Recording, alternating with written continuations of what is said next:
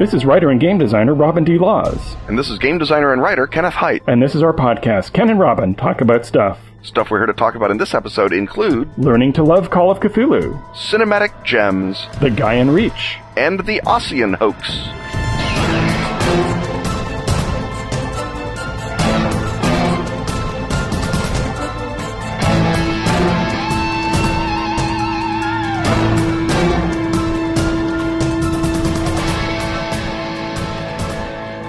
Once again, holding down the anchor sponsor slot is Phoenix, the magazine of Swedish role-playing hotness. You can tell it's Phoenix because it's spelled F-E-N-I-X. And you can tell it has hotness because among its contributors is gentleman scholar Kenneth Haidt. This February, Phoenix will launch an Indiegogo campaign for a Best of Phoenix anthology in English. Stretch Goals will expand its ambition to multiple volumes. Among its Haitian treasures, Dacian werewolves, golden vampires, and the enigmatically titled Once Upon a Time in the North. Plus, from a roster of other contributors, singing spellcasters, Drowned Oz, and the card game Phoenix Fighters. Plus the cartoon exploits of Burger Barbarian. Watch for it this February at an Indiegogo near you.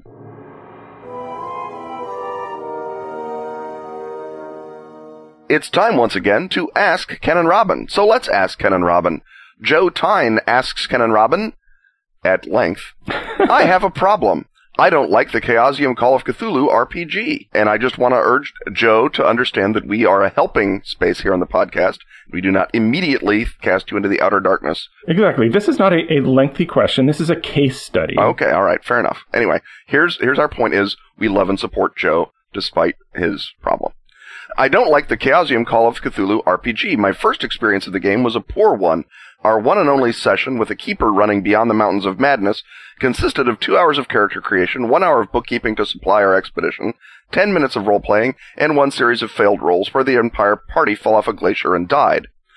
Following this experience, I picked up the D20 Call of Cthulhu game and ran it quite successfully for many years. Just recently, I secured a copy of Trail of Cthulhu to explore the Eternal Lies campaign. See, Joe's already on his way out of the wilderness. Right. Look at Joe. He's just punching back. He doesn't take it. When life hands him lemons, he makes lemon chicken tagine. But it bothers me that I still can't appreciate Chaosium's original, as well it should. And that's how we know that Joe is on the side of the angels, because it bothers him. What edition and campaign can you recommend to properly capture what it is that you love about the Chaosium game? What do I need to do to get it right and really present my players with the best face of Call of Cthulhu?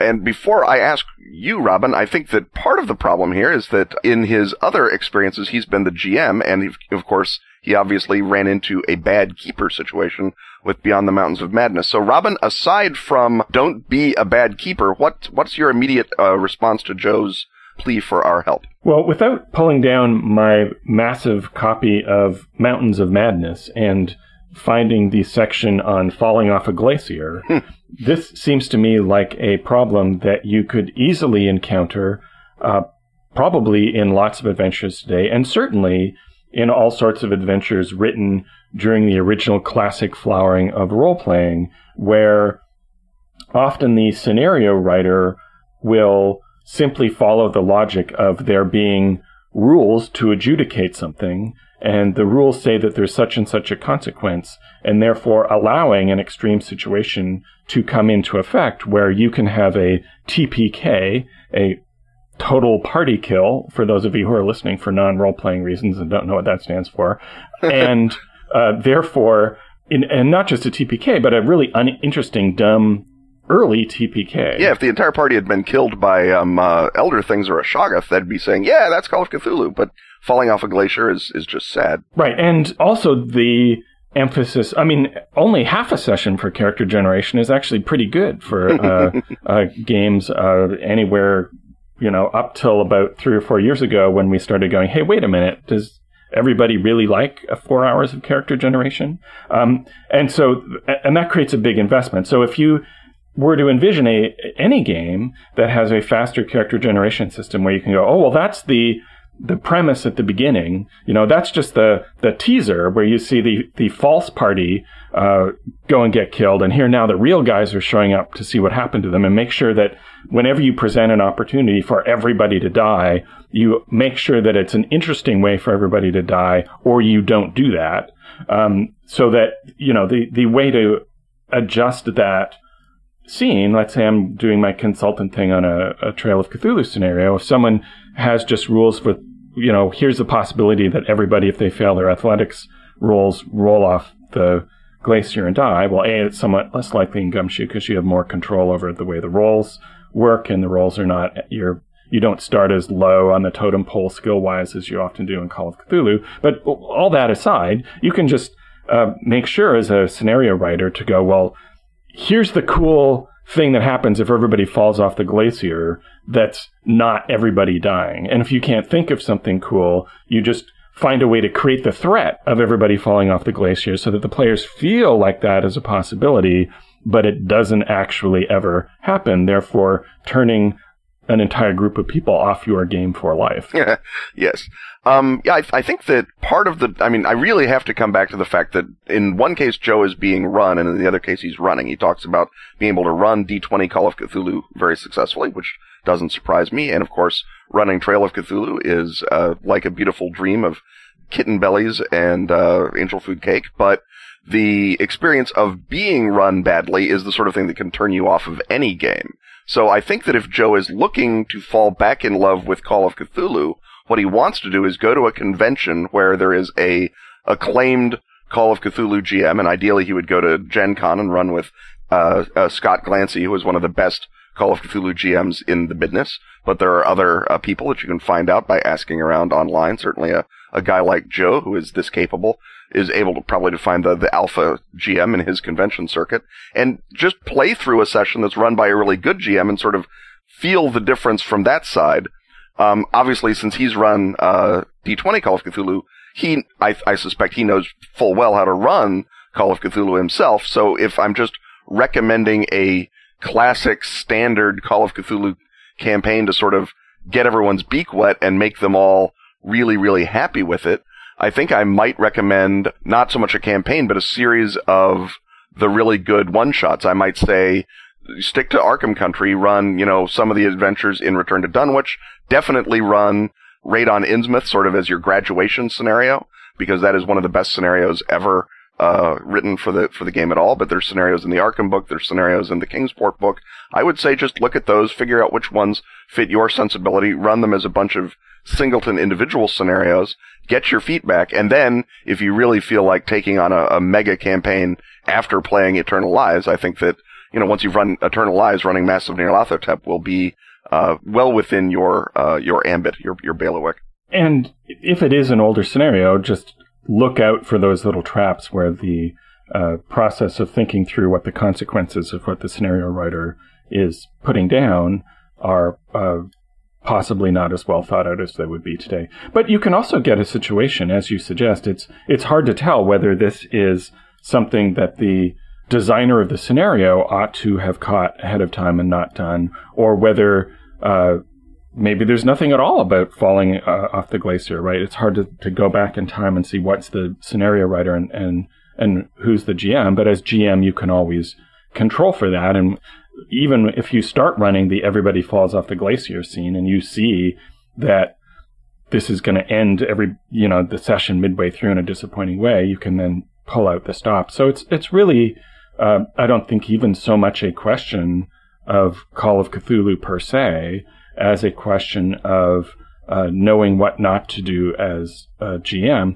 The difficult question, I guess, to sort of expand, I think we've answered the question as well as we're going to. So let's see where we can expand from that. And I guess one of the questions is, if you're on the player end of that situation, if a really dumb result occurs in the middle of play that just stymies you or kills everybody off or just stops the thing from starting, somebody who's not really thinking through the consequences of what's going on. Another classic example is, I heard someone once come up and tell me that they'd run in a Gen Con session where initially the players were supposed to spot something on the horizon, and that would start the adventure. And because everyone failed their spot rolls, as again one sometimes does in basic role-playing in particular, because you start off with kind of low abilities, that, again, they were just stymied. And you would think that in this day and age, at Gen Con, that wouldn't happen, but sometimes it does. So and maybe this isn't a fair question for either of us, because if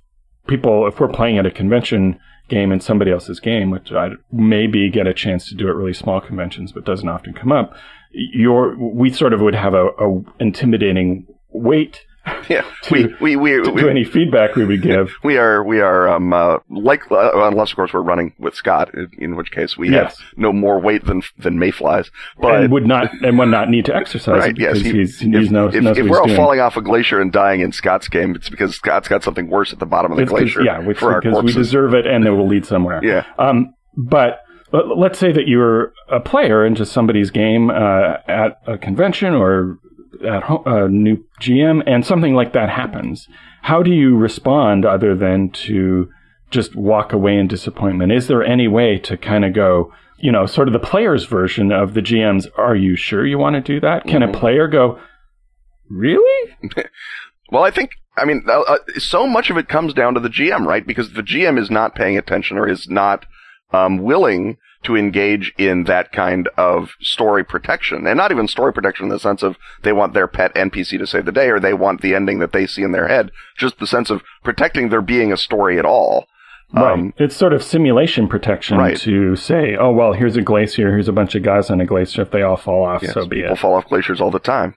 But the question of the GM being willing to say that, and some GMs might say, no, we're playing this because it is a simulationist experience, and the simulationist nature of it is part of what the modeling is fun for that GM and maybe for some of their players. Then, everyone falling off a glacier, what you do need to have is a second arrow in that quiver, because just saying, well, there you go, good game, tomorrow we're playing Savage Worlds, is not going to necessarily solve anything. Right. You could all passively aggressively say, well, okay, our new characters, my old character, Michael Smith, cross out Michael Smith. Yes. My new character, Michael Smythe, change nothing else on your character sheet and start over. Having heard of this glacier in Antarctica, his goal. Yeah, I think if in the spot hidden session, the GM is going to want you to spot something, right? I mean, in your Gen Con experience, no one spotted anything. The GM made a move, right? Was it an ambush thing where everyone is taken down like a herd of gazelles? Or is it a thing where, okay, who has the highest spot hidden? You spotted it anyway, and we keep going. Right. I don't want to out the story too much in detail in case the GM is listening to this podcast, which is not impossible. The players were supposed to spot something and follow it.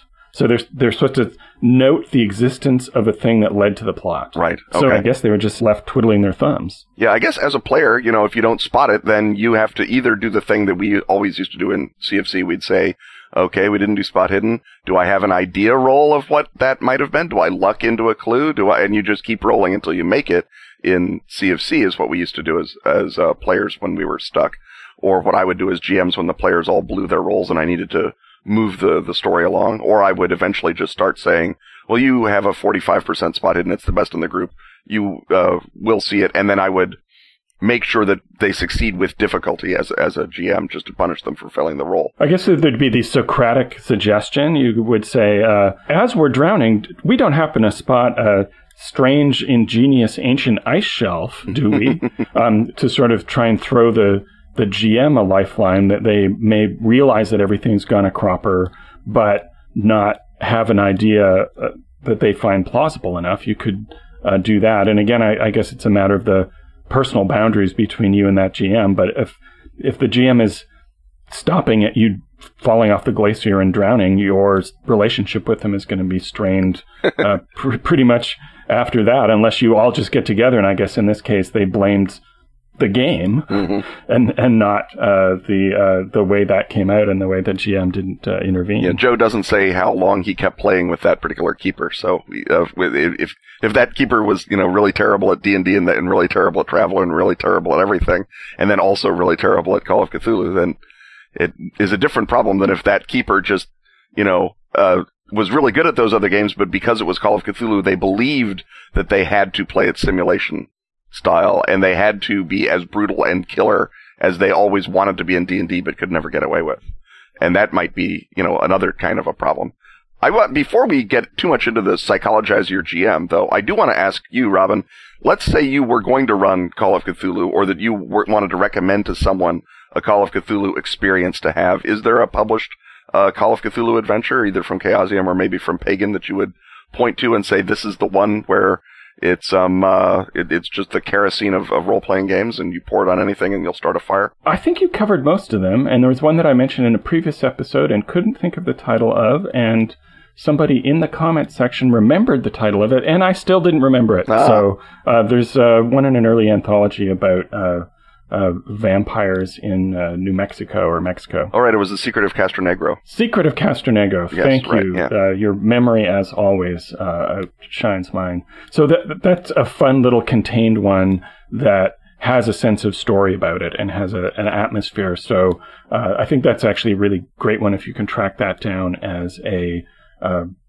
beginning handleable scenario without the sort of epic scope of Beyond the Mountains of Madness. Because I would submit to you that if you are playing a phone book-sized adventure, that you really do need to be asking yourself what happens if they fall off the glacier at Aardvark. Yeah, and the thing is, it may be a response to the famously deadly Mass of Nyarlathotep, where players will go online and they'll say, well, we had, over the total of the 7 scenarios or 6 scenarios, however many actually it is, we had a total of 84 characters and 4 of them lived. And that's sort of like bragging rights, like, you came up the beaches of Tarawa or something. Right, but it's not, well, my first character fell off a glacier. Yeah, but it's much harder to replace characters in the middle of Antarctica than it is in the middle of, Nairobi or New York City or Hong Kong.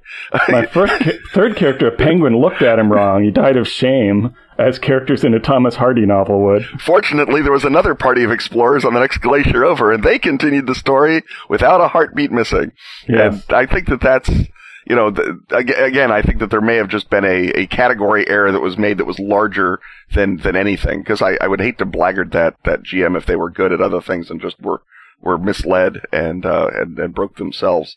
I think that your notion of those sort of self-contained scenarios is a good one. I don't know what the prevailing ethos is now, and I don't know if it differs between people who've been playing primarily story games, where everyone is all, hippies and in love, or if they've been playing primarily OSR, where it's all about, getting back to the original traditions of Gary and Dave, or if they've been primarily playing just normal old Pathfinder. I don't know what happens if your Pathfinder GM suddenly, slips a disc and they're running something and they accidentally box you into a not even a no-win but a no-exit scenario. If there's a standard modality by which you say, hey bro, maybe there could be a dying knoll here with a map that we could pick up and then follow to the storyline. I don't know how that works in the outside world. Yeah, I think that differs considerably even with different branches of Hef20, where Pathfinder certainly comes from the heroic tradition, because its DNA is in 3rd edition. At that time at WotC, there was a drive to make sure that you never die on the side of a mountain being eaten by worms, that there's always something exciting going on. And, I would just doubt that the adventures would be written that way. But even, a throwaway line that you're writing and not even intending to lead to sort of a narrative box can be taken the wrong way and lead somebody there. So it's incumbent not just on the scenario designer, but on the GM to look ahead, see if you're headed for a box. If you're headed for somewhere that you think the adventurer is taking you somewhere annoying and stupid, don't do that. Yeah, don't go there. Or at the very least, always have a shadowy figure who's able to pick up the broken bodies of the players and put them somewhere worse, but different. And the but different is the key.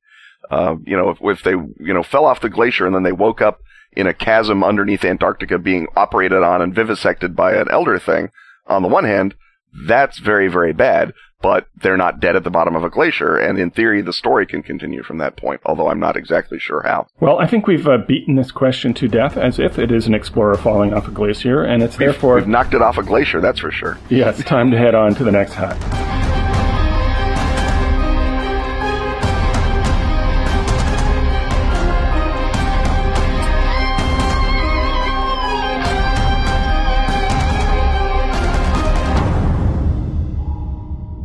join us in composing a wily kenning or two in praise of sponsor Sand and Steam Productions and their game War of Metal and Bone, whose longships bear down on Kickstarter even as we speak. Built with Fate Core, War of Metal and Bone lets you tell the stories of brave warriors, Jarls, bone-bonded giants, not to be confused with, although possibly not indistinct from bone-headed giants, and their defense of their holdfasts. In addition to the awesomeness that is Fate Core, War of Metal and Bone adds some unique features. Bone-bonded or seer, thrall or jarl, War of Metal and Bone lets everyone play side-by-side using the same excellent Fate mechanics. Create your own holdfast and add to the world. Every campaign begins with the creation of your own unique holdfast. Every session will see you adding to the map you've made, presumably making it progressively more Viking-y. This is your world. See how it changes. Form bonds with your party members, celebrate your warrior clan, and honor your history with your own sacred item. The war with the dwarves and their constructs rages across Midgard. What role will you play?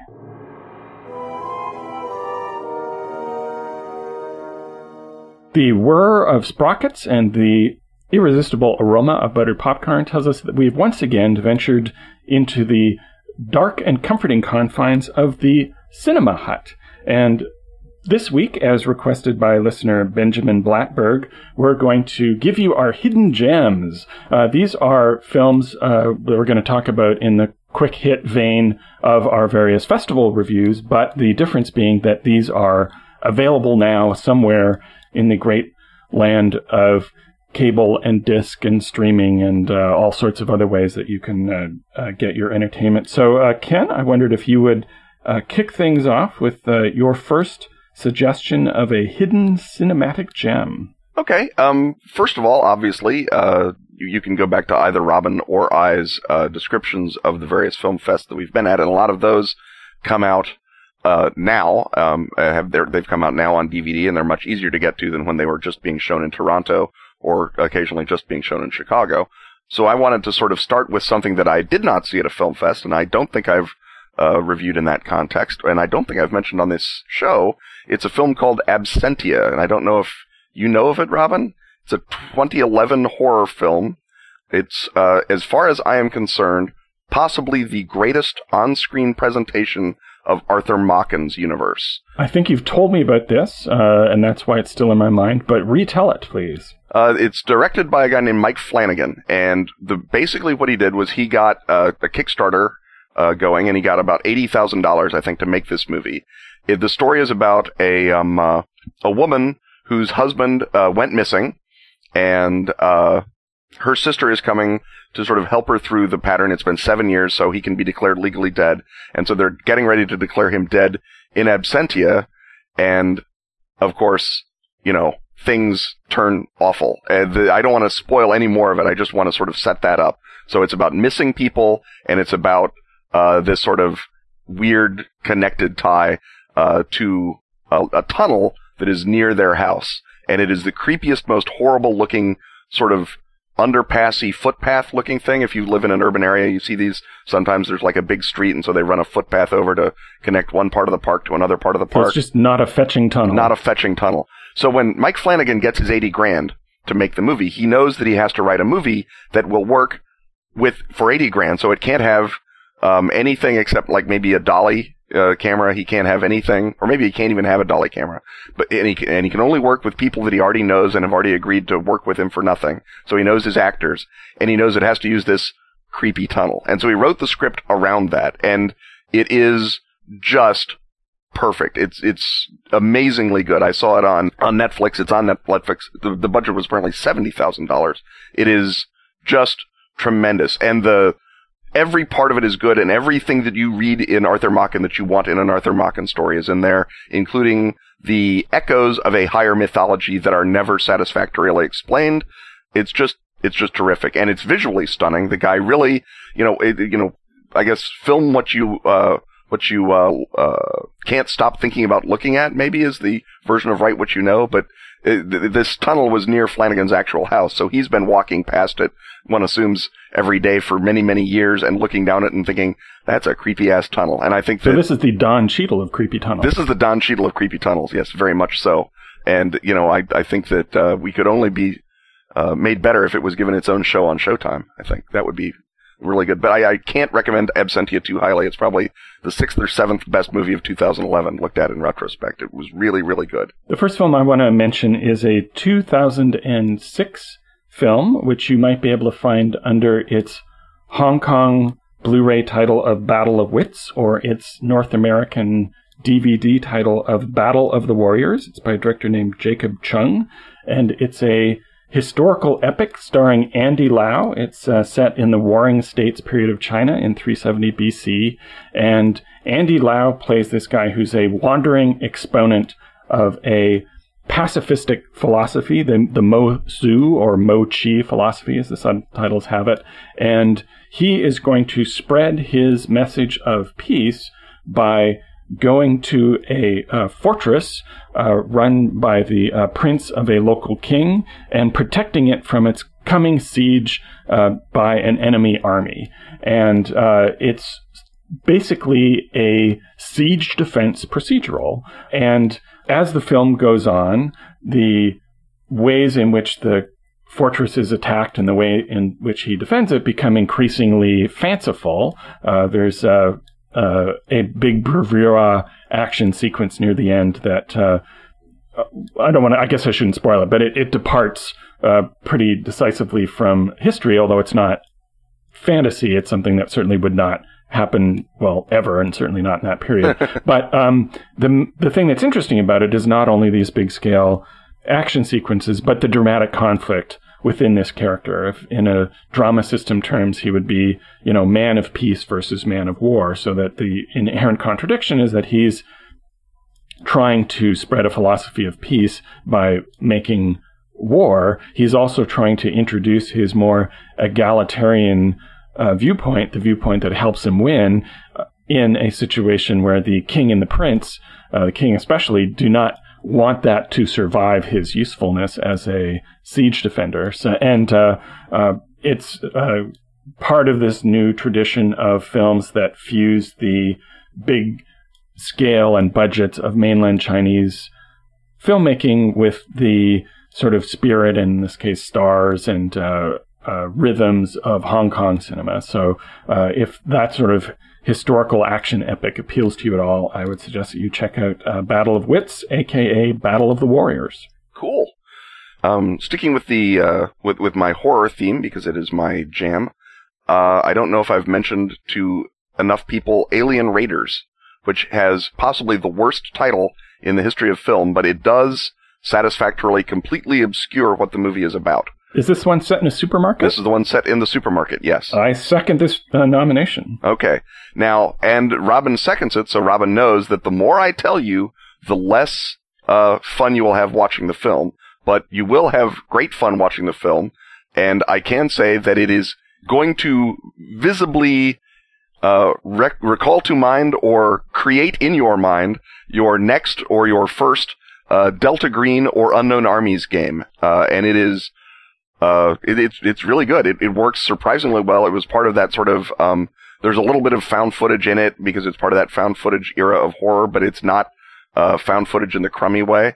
It's intelligently used, and the main story, the main thing that's going on in the film is shot like a normal grown-up with a normal camera, and there's actual, activity going on. And it's only 85 minutes long, and I think probably the first 45 minutes or 50 minutes are as perfect an example of narrative suspense as you can have, and it's one of the things you can really only have in film. You can't really do it, I think, maybe in comic books you could do it, but you have to have a visual component to make that story work. And there's very few movies that when you look at them, aside from, they had Keira Knightley in it, and so that's why there has to be a visual component. It's not like Anna Karenina needed to be a movie, right? It's a novel already. But Alien Raiders is something that could pretty much only be a movie, and it is a really successful one. And it's great horror. If you play Unknown Armies, if you play Delta Green, you want to watch Alien Raiders just as your homework. And, if you can stay in it for half an hour and you don't want to keep watching it, well, I owe you a Coke. I'll throw a horror title into the ring. This is techno horror. This is Beyond the Black Rainbow from 2010 by a director named Panos Cosmatos. If the last name sounds familiar, he's the son of the director of Rambo, I think it is. And this is a tribute to the 70s sort of techno horror of early Cronenberg. It also has a very distinct sort of Andrei Tarkovsky stalker Solaris sort of feel to it, meaning that, and here's a bit of a warning for you if you need everything to be driving and propulsive and full of technical events, that it is a very slow, deliberative film for most of its length until it gets murdery. Yeah. So basically the premise is there's this weird 70s-looking installation, although it's no longer the 70s, and there's a young teenager who's there as what seems like a patient and then seems to be possibly an experimental subject who's being psychoanalyzed, or is she being studied for some sort of incipient power that she might turn out to have. And you learn that the psychiatrist who's examining her is not what she seems, and that the doings at this installation are, of course, quite sinister. So it's really very much a mood piece. It evokes its era, I think, really interestingly. And if you're willing to watch something that you might describe as a tough sit, or that some people, including my lovely wife, didn't care for at all, if this is a sort of risk that you're willing to go for, I found that it paid off in sort of atmosphere and imagery and is worth a look. Cool. And the word Tarkovsky is we've appended that, so there's this, the warning has been put.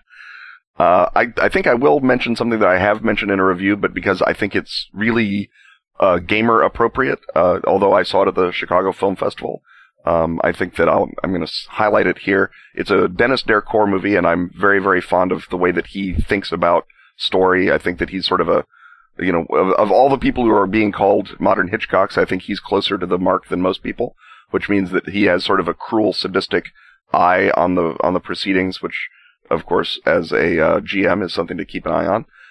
Tomorrow at Dawn is a movie that he made, and I think it got showed at Cannes as well, so there's a certain class to it. It's a beautiful film. Much of the movie sort of takes place out in the French countryside, and so there's this sort of, beautiful foggy light that they get when they shoot things in the French countryside. But the basic fundamental story is a brother who's basically his whole life is coming apart, and while this is happening, he is brought into the orbit of his other brother.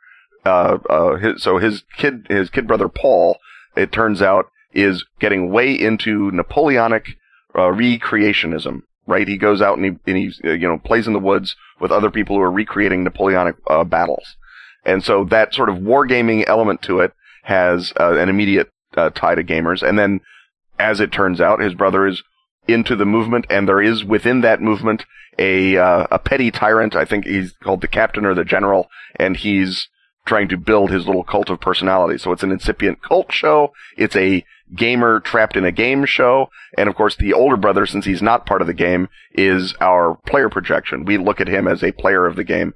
And it was a good example of that sort of gameism in film, although it's not technically about a game, except the games of 18th century French military honor. And as the title Tomorrow at Dawn does hint, there is a duel, and it's a pretty good one. So I recommend Tomorrow at Dawn if you are a fan of Dennis Dercore or French sort of dysfunctional family drama, or if you're a French of that sort of notion of a game that is larger than you thought it was when you started playing. I have a film that also falls into the category of things you shouldn't explain very much about, which is a black comedy from Ireland from 2008 by a director named Ian Fitzgibbon, and it's called A Film With Me In It. It stars Dylan Moran and Mark Doherty, and it starts out as a character portrait of a loser actor and his more confident, also loser friend who doesn't acknowledge that he's a loser. And this guy's an aspiring actor, and he's not doing very well, and he's both of them are having trouble paying the rent, and they live in this big old ramshackle house where they are perpetually under threat of their abusive landlord, who seems like he could turn that property over in a much more expensive thing, but keeps it that way because he enjoys lording it over penurious tenants. And so it goes on for a while, and you start wondering, why are they spending all of this time just setting up that this guy is a loser? What this could be done in a much more compact fashion. But in fact, something altogether different, which I will not describe, but I will say that it could serve as excellent fodder for a fiasco scenario occurs, and things spiral out of control and black comedy ensues, and that's a cool treasure that I would urge you to look for if you're looking for fiasco or even skullduggery inspired inspiration. Or inspiring inspiration. Inspiring inspiration. Yes. I'm going to mention Forbidden Quest, which is a film that I was turned on to by young Scott Glancy, which is a film. It's a Dutch film. It was made in the late 90s, I think. And it basically is a horror movie about I guess sort of it's a horror movie wrapped around a mockumentary, but it's about a Norwegian ship that sailed to Antarctica in 1905 and disappeared. And this movie is a modern day film that is made as a 1931 documentary of the fate of that ship. And the footage of the trip to Antarctica is taken from historical Antarctic explorer footage from that era.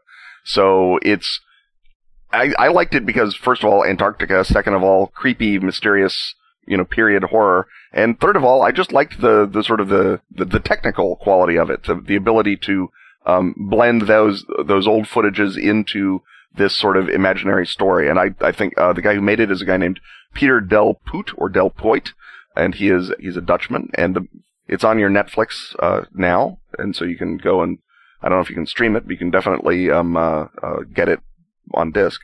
And it's just another example of why if you have a good idea, your budget is almost irrelevant because it just really carries it through. I think it's really good. It's just a great example of what it is, and it's a nice example of someone reaching back into a previous film language and trying to speak in it, which is something that I don't think enough people do anyway. I don't think enough people even know that there are other film languages, much less try and interpret them and talk in them. Well, at the risk of leaving this with you having given one more recommendation than me, I see that the proprietors of the Cinema Hut have turned the house lights up and they're waiting to clean in between the seats, so we'd better scarper to our next hut.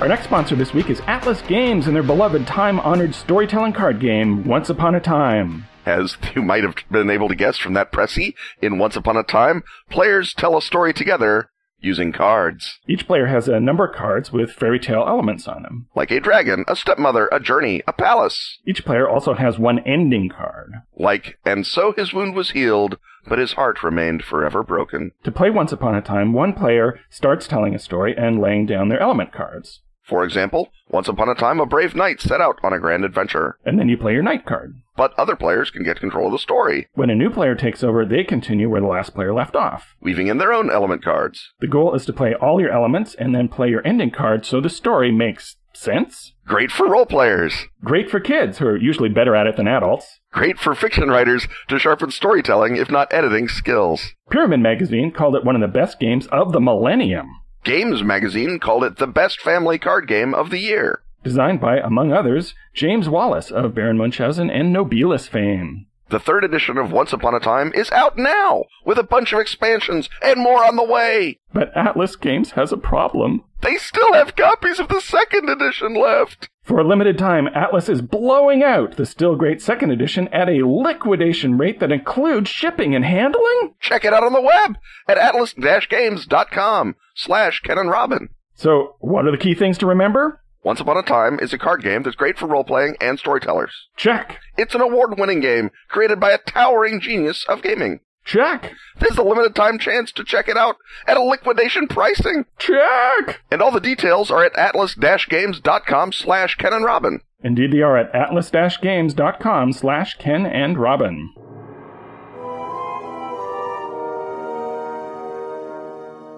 Is it a debonair trilby, a dashing pork pie, or perhaps a sober Homburg? All we know is there's one among my many hats, or in this specific case, among Robin's many hats. And among Robin's many hats is a hat that, whatever its actual shape, we know is going to be described within an inch of its life because it is another Jack Vance hat.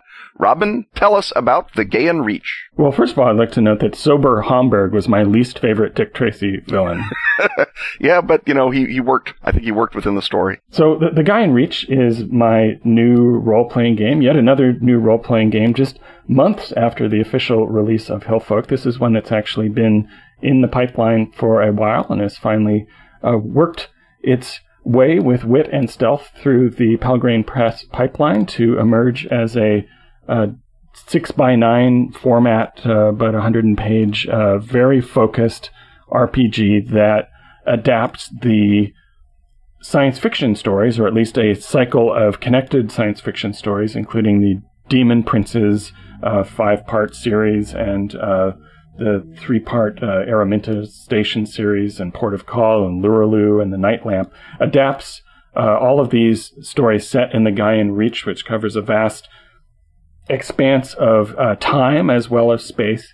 And it's all about bringing his elegant, evocative, vengeance-ridden fiction into a role-playing format. So it's a companion piece to the Dying Earth role-playing game. And when I set about designing it, I thought that it would be a game run on the Skullduggery engine that powers the Dying Earth role-playing game, with little bits and pieces of Gumshoe sprinkled onto it. And as I read all of the books, and it was a great spring and summer spent reading all of those books, it became clearer to me that they are all investigative in nature, and that they're actually the structural underpinnings of them are very different than the Dying Earth books, even though on occasion, in fact quite frequently, the dialogue between characters is very similar. And in fact, even some of the names of places recur in his science fiction world and also appear in the Dying Earth. And I don't think they're meant to be part of the same continuity. It's just he had a name to think up, and he spent his whole career thinking up names. And occasionally he reused a couple of them. But at any rate, it became apparent that there was a very common structure in which there was an injustice done at the beginning of each story, or in the backstory in some cases, as in the case of the Demon Princes, which is about tracking down 5 interstellar supervillains, one for each of the 5 novels, and destroying them for the act of killing his parents and destroying his community, the lead character, Kurth Gerson. That in each of these instances, it's a detective story about getting revenge. So that made it, A, clear that we had to go to Gumshoe as the engine for it, and B, that the core activity of the game would be getting revenge. So this is the Gaian Reach, the role-playing game of interstellar vengeance. So the core story then is tracking down a demon prince, a 6th demon prince, to deliver to them a suitable revenge. Now, is the goal of the game, or does the game open itself up to the allowance that one of the great things about the Demon Princes is that it's a very singular duel mechanic, right? That's one guy against a Demon Prince, and he slowly dismantles the Demon Prince's army of thugs and operatives and gets right to that guy, figures out his weakness, and crushes him. Now, with 5 or 6 guys going after a Demon Prince, I assume that there are ways and means of making that not seem like an unfair fight, but is there a point at which in the confrontation it's expected that the 5 or 6 players will turn on each other and say, well, now that we're at the center of Quandos Vorn's mighty empire with all this wonderful stuff lying around, it would be foolish to let it go to waste. Well, that in fact happened at the climax of the in-house playtest. But to back up for a sec, the reason that 6 against 1 doesn't feel like it's going to be an easy thing is that you all together around the table create Quandos Vorn, the interstellar criminal that you all want to band together and track down. And part of it is just the usual thing of adapting fiction, which tends to feature one protagonist, into the ensemble adventure that is standard in role-playing. And so that's just the thing that you always do with any property. But also what you do is you collaboratively decide who Quandos Vorn is by going around the table, and each person adds an element to it. So you go around and each person decides what it is that Quandos Vorn did to them, and then you go around deciding why isn't it easy to take vengeance on him. So by the time you've gone through 4 to 6 people, each of which comes up with a reason why he is very, very difficult to get to, that gives you the formidability of Quandos Vorn that makes him a much bigger figure than any single PC, and therefore requires them to band together to get him. And you also have considerable leeway in creating the character backstory for your character, even though the character build system is, like Skullduggery, an instant process of putting together sets of random cards rather than the more step-by-step sort of point build system that you would get in a standard Gumshoe game. And so, for example, in the in-house test, Chris Huth, who also coincidentally laid out the book and did some of its beautiful line drawing illustrations. And if you haven't seen that cover, by the way, that cover is one of the 4 or 5 best role-playing game covers I've seen in forever. I mean, it's really, really good. I mean, it's a good piece of, I mean, I'm not saying that other people's dragons and dwarves and whatnot are not attractive dragons and dwarves, but this is something that looks like it was designed in an environment in which bad covers are punished. It looks like an album cover or a British paperback cover. It's something it's like an alien that came from a heavy gravity planet to defend us from Terraman. It is a really good cover. Really great graphic presentation that evokes the paperbacks of the 60s without actually being like them in any way, which is really quite fabulous. Yeah. But anyway, so, and also I would recommend to all role-playing game designers that if you want to have really great illustrations of an adventure, run the artist through that adventure. You don't have to give him any art direction. Turns out that's the other way to do art notes. Yes, just draw me some of them pseudo arthropods you ran into earlier, Chris. Mm-hmm. And so anyway, you can define things about your character above and beyond what your character can do. And the thing that Chris defined was that he was in fact a practice clone of Quandos Vorn.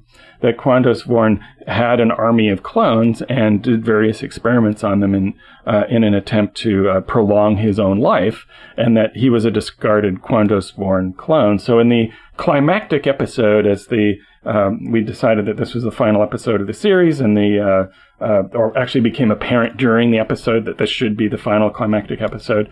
As the spacecraft was sort of hurtling toward a cliff, they finally, the group of them finally killed Quandos Vorn, and then of course Chris cries, "I am Quandos Vorn," at which point all of the other players, ... Mm-hmm. turned to their guns and blasted him to smithereens as well. So that was as fun an illustration of what you can do with this game, and as fun an answer to your question about when the players turn on each other as I could possibly think of. So when you did that in the playtest, did you then say, well, that was so much fun, I'm going to call it out in either the how to run this game section or in the rules? Or is it just if you have players who have been thinking more about the usual suspects than they have been about... I sort of feel even like I'm cheating by mentioning it on this podcast, right? And you referred earlier to your Elizabethan game that came out so wonderfully well because of all the spontaneous things that happened in it, and that there's it's not as much fun to have that suggestion floated to you and then try to work toward it as to have that come up absolutely spontaneously based on the collaboration and what happens in the moment between the players. And so I wasn't actually tempted at all to point people in that direction because you want to find your own creativity rather than trying to recreate what I did with my original group. That's fair enough. So speaking of things that you found that were fun to put in, what kind of new game mechanic-y rules, elements can Gumshoe or Robin fans look forward to in Gaia and Reach? I mean, you talked about it being sort of a Gumshoe with Skullduggery elements. Is there a way that those two interacted harmoniously or productively, or is there some third thing that you had to invent to sneak in and you're hoping that mechanics fans will take note on and hook on? Is there anything like that in the design? I think hybridizing the two rules was basically enough of a difference that it will be of interest to both Gumshoe fans and to Dying Earth fans, and hopefully to people who are, coming to both games fresh. So, for example, repurposing the taglines into a benefit that would be of use to Gumshoe players. So, in the original Dying Earth, they were basically your ways of getting experience points. In Skullduggery, they become a currency that you use in play. Well, the step here is obviously to make them, among other things, a way of getting refreshes in Gumshoe. You will note that the familiar interpersonal abilities from Gumshoe have been imported using Vancian appropriate means of persuasion. So there's a punctilio instead of bureaucracy, for example. So it's really a matter of sort of combining the two flavors of those things. And I think that if you're unfamiliar with Skullduggery, which I think most people will be because it doesn't sell nearly as well as Gumshoe does, I think people will like the easy peasy 3-card Monty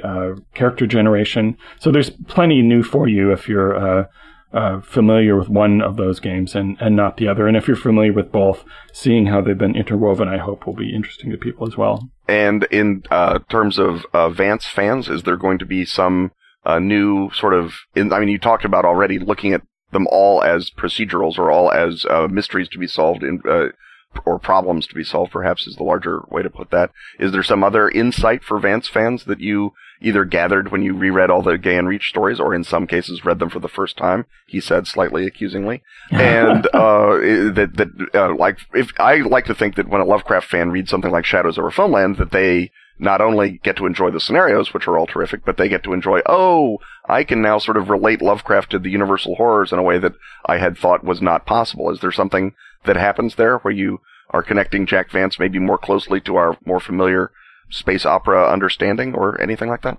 I think if you've read the book separately, that you're not quite aware of the extent to which they almost invariably use the same vengeance structure. And sometimes the original act that has to be avenged is quite picayune, as in Port of Call, where the character gets pitched off his boat by his capricious aunt to horrible murders that propel the vengeance of Nightlamp, that they all really follow partly a mystery structure. And we know now that Jack Vance's mystery novels are becoming available in ebook form. And so it's interesting to go and read those and see the structure without the characterization that you're familiar with from the fantasy and the science fiction. So it's really about, I think, making clear the extent to which these are crime procedural set in Baroque science fiction far future. I guess I understand that there's going to be a separate book that's sort of the Gaian Reach Atlas or Gaian Reach Gazetteer, something that gives the background of the science fiction universe for people who are not familiar with the whole thing. Yes, Vancian experts and text combers Jim Webster and Peter Freeman were hard at work and put together a sort of a complete gazetteer of the world that sort of reads as an in-world document. And that's there are some descriptions of worlds in the book, and it encourages you actually, as in Ashen Stars, to create the world that goes with your mystery. Certainly the size of the Gaian Reach allows you plenty of opportunities to create your own worlds. You're not stuck just revisiting the exact same worlds that he described. So there's a few examples in the main book. And then for the, if you are the sort of player who wants to visit the stuff that you remember specifically from the books and sort of walk those paths again, there's the companion gazetteer for that. Cool. I think that unless you have some final tidbit to taunt people with, that we will pursue our vengeance out of the mini hat's closet and into our next hut. Your plan has signal merit.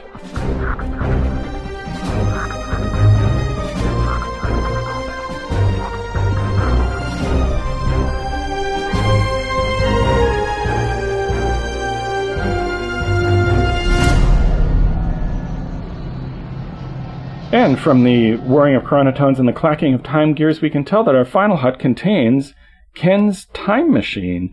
And this week, due to a so far undiscussed adventure in which Ken went to the heart of the time labyrinth, entered a recursive loop, and met Jorge Luis Borges, who we talked about in a previous episode, and received this assignment from him, which the Forces of Time Incorporated are only too happy to endorse, and that is to rescue the reputation of James Macpherson, an 18th century writer who he was a Scot, and he wanted to bring Scottish mythology to the forefront, and wrote a series of epic poems.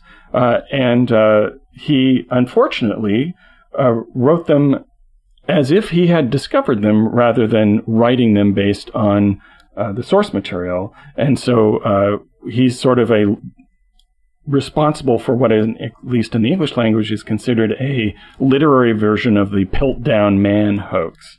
But Borges really loved Macpherson and wished that that he had just been accepted as a writer who had worked on things based on sources and not as a literary hoaxer. So before we get going, I just thought we'd give people a taste of what his epic poems, which are really mostly written in sort of a prose format or sometimes in a closet drama format. But here's what they would sound like. And this is from Fingal. Cthulin, calm, the chief replied. The spear of Connell is keen. It delights to shine in battle, to mix with the blood of thousands. But though my hand is bent on fight, my heart is for the peace of Erin. Behold, thou first in Cormac's war, the sable fleet of Swaran. His masts are many on our coasts, like reeds on the lake of Ligo. His ships are forests clothed with mists, when the trees yield by turns to the squally wind. Many are his chiefs in battle. Connell is for peace. Fingal would shun his arm, the first of mortal men. Fingal, who scatters the mighty as stormy winds the echoing Kona, and night settles with all her clouds on the hill.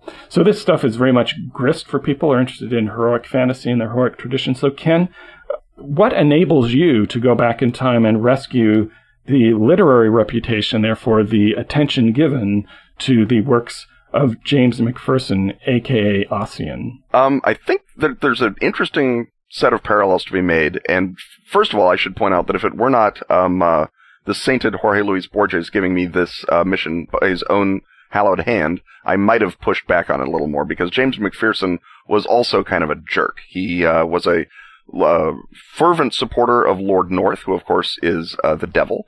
And unpack that. Who is Lord North, and what was devilish about him? Lord North was the prime minister under King George III, who had such temerity as to refuse America its independence when we asked nicely in 1775, and instead sent his filthy redcoats to try and force the hated British tea down our throats or rather the hated British tax on tea down our throats. We like the tea well enough. And, therefore had to be set right by George Washington. And Lord North, as with many people who find themselves at one end of a losing war, decided to keep doubling down and wound up causing an awful lot of trouble and very nearly derailed the democratizing trends within the British sort of political system. And fortunately for him, his power was based on George III being capable of running a government, and when George III lost it, that sort of ended a lot of North's influence.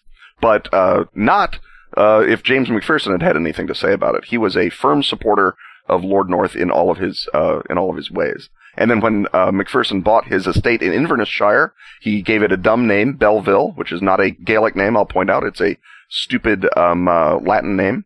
And he then would punish the tenants, the crofters, for calling it its old cool names instead of Belleville.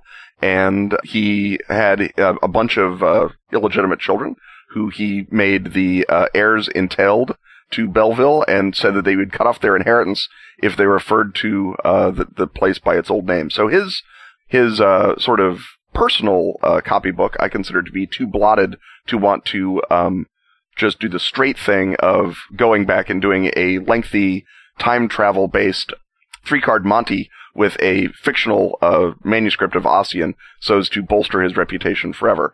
I think that it's more fun to still go back to ancient Ireland with a copy of Macpherson's Ossian and get a bunch of druids and such to write it out in or write a version of it to sort of do it their free translation of Macpherson's Ossian in Gaelic, write it down on their little parchments, and then hide it in a attic somewhere in Scotland, such that when Macpherson is called upon to present proof of his Fingal, I am able to, show up at the moment and confound Samuel Johnson, who I should point out was also against American independence. I think most people in England at the time were, I would think. Yes, I think that probably a majority were, although Edmund Burke was not, and therefore, there you go.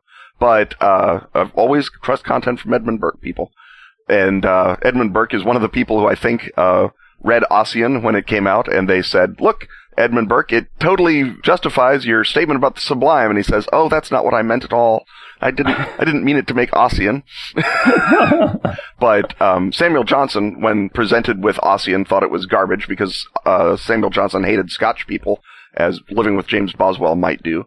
And so when someone said, do you suppose any man alive could have written Ossian? And Johnson said, yes, any man alive, and many women and many children. Which is one of the great literary takedowns of all time.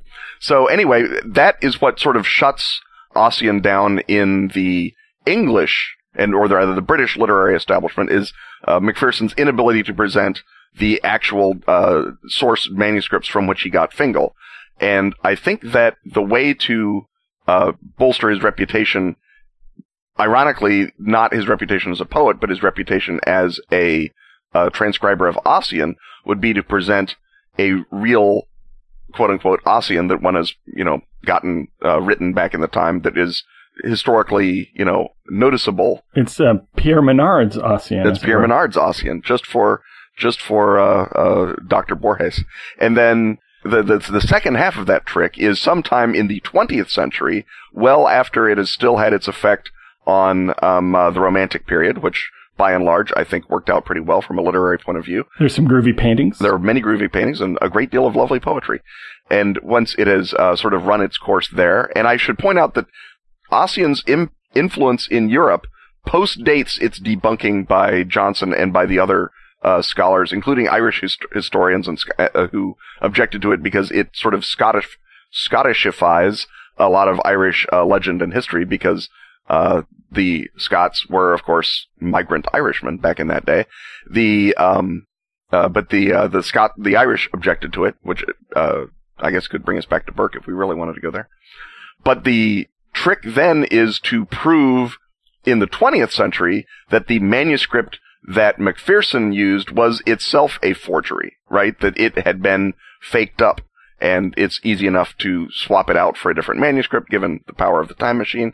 But so that by the time Macpherson has been taught or Ossian has been taught and is part of the canon in the 20th century, we then discover, at the last minute, that no, it was Macpherson who was the poet, but we've spent all of this time establishing Ossian as this great work.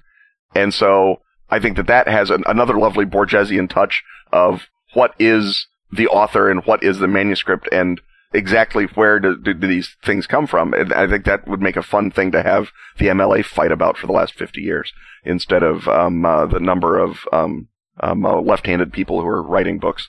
And so they could have a big whoop-de-doo about something that's actually important in the question of literature, which is to say, where does literature come from? How do you find originality? Given that Ossian is used to bolster the authenticity of the Romantic sense of self, which is behind the entire literary establishment, given that Ossian was a forgery, what does that say about the Romantic sense of self and the literary establishment? I think those are valuable questions. That the deconstructionists would love that as proof that the meaning of authorship is nil. The deconstructionists would love it if they ever got past the thing that was obvious when Aristotle said it. But I think that we could have kind of an interesting, like I say, a Borgesian meditation with that. I'd like to really quick make a parallel, if you will, between Ossian and the Kalevala, which the Kalevala, the Finnish national epic, as it were, put together by a guy named Elias Lönnrot, who went around in the bleak spaces of Finland and gathered a whole bunch of folk songs, and then edited them into a 19th century romantic epic poem that became the model for, among other things, Hiawatha by Longfellow. And no one ever goes around and gets into big arguments about, oh, the Kalevala is not authentic, oh, the Kalevala is terrible, oh, we all hate the Kalevala. No, everyone loves the Kalevala, and I think everyone also pretty much recognizes that it is both the authentic representation of Finnish tradition in a 19th century voice and a great piece of work by Elias Lönnrot. I don't think that there's anyone really that doubts the degree to which Lönnrot had an auctorial hand in it, and I think if we could get a place where Ossian was just a Scottish Kalevala, I think that's sort of the happy medium, and that's sort of what I would be trying to aim for, and I suspect I'd probably wind up having to make 4 or 5 different versions of a forged Ossian just to get a proper Vinland map or Voynich manuscript level of confusion into the whole mix, so that every dogmatic statement about it could be undercut with shocking new evidence. So does this get you in the same room with James Macpherson at all, or are you just operating at a remove in various periods of archaic Scotland? I'm fairly sure that I have to have found the Ossian manuscript, and then, give it to James Macpherson and say, well, if they're looking for your Fingal manuscript, here it is. And I think it's even more fun if you do it after he's forged the Fingal manuscript. Right, because the weird paradox about this guy is that he... if he has any influence at all, the influence that he has is an artistic influence on all sorts of, on the Romantic movement and on painting, but that he did not want to be seen as an artist at all. He wanted to be seen as an ethnographer, as a definer of a culture. So that would lead to a very interesting discussion over whiskey when you pulled out these things and it happened to match the stuff that he knows that he made up. Yeah, I think that and if it causes Macpherson sleepless nights, then that's a bonus. I think it's kind of fun to look at these guys, because the guys that I sort of feel sorry for, when he comes up with his first fragments of ancient poetry collected in the Highlands of Scotland, he does that in 1760, and some of that is real and some of that is made up. And there's a bunch of guys that are all really excited that they've got this old Highland poetry, and they all club together and they offer him basically to Rich Guy Kickstarter his gathering of more manuscripts. And it's at this point where Macpherson knows he's pretty much gathered everything he can gather, and they're sending him out into Inverness-shire to gather more stuff. And he gets some manuscripts from people and has them translated by people who can read Gaelic, which he can't. But he doesn't really, I mean, you have the sense that he's got, well, they're paying me all this money, they kind of expect something to happen. And I think that it's that sort of, it's those guys that I think I would have more fun drinking with, because they're the ones who are really concerned with, that there be a Scottish national literature. And given that they're doing this right at the same time that, for example, David Hume is reinventing philosophy, Adam Smith is explaining how capitalism works, all of the Scottish Enlightenment is happening all at once as the antidote to the French Enlightenment, the much-needed antidote to the French Enlightenment. I think that those guys are probably the guys that I would want to be hanging out with. So what I'm hearing here is that the hoax was just a Kickstarter stretch goal that got out of hand. Yes, exactly. I think that it's one of those deals where you realize that you can't afford to ship the hoodie, and so you have to do something else.